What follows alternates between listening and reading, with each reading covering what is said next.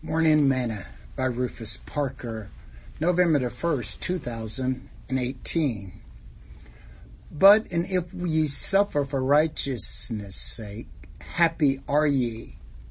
And be not afraid of their terror, neither be troubled, but sanctify the Lord God in your heart, and be ready always to give an answer to every man that asketh you a reason of the hope that is in you with meekness and fear, having a good conscience, that whereas they speak evil of you, as of evildoers, they may be ashamed that falsely accuse your good conversation in Christ.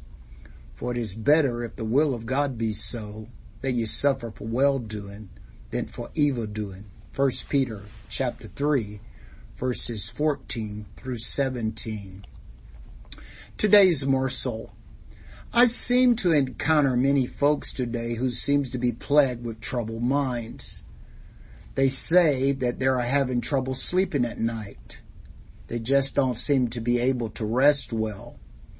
They are troubled about many things they've done wrong in the past.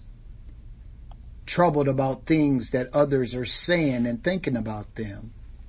Troubled about their families, churches, and loved ones. Troubled about promotions and job concerns. They are like Martha, troubled about many things. See Luke chapter 10, verse 38 through 42. Peter says that we ought to have a good conscience. You see, a good conscience is a focused conscience. It is a conscience that has hidden God's word in their heart. Isaiah said, he will keep you in perfect peace whose mind is stayed up on him. Isaiah 26:3.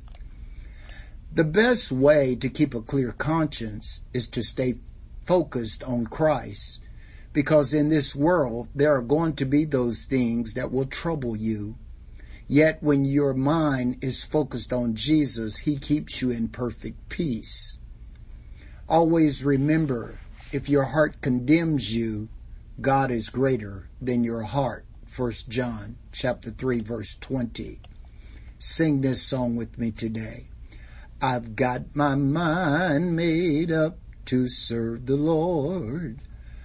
I've got my mind made up to serve the Lord. I've got my mind made up to serve the Lord. I've got my mind made up to serve the Lord. Thought for today. A troubled mind is an unfocused mind.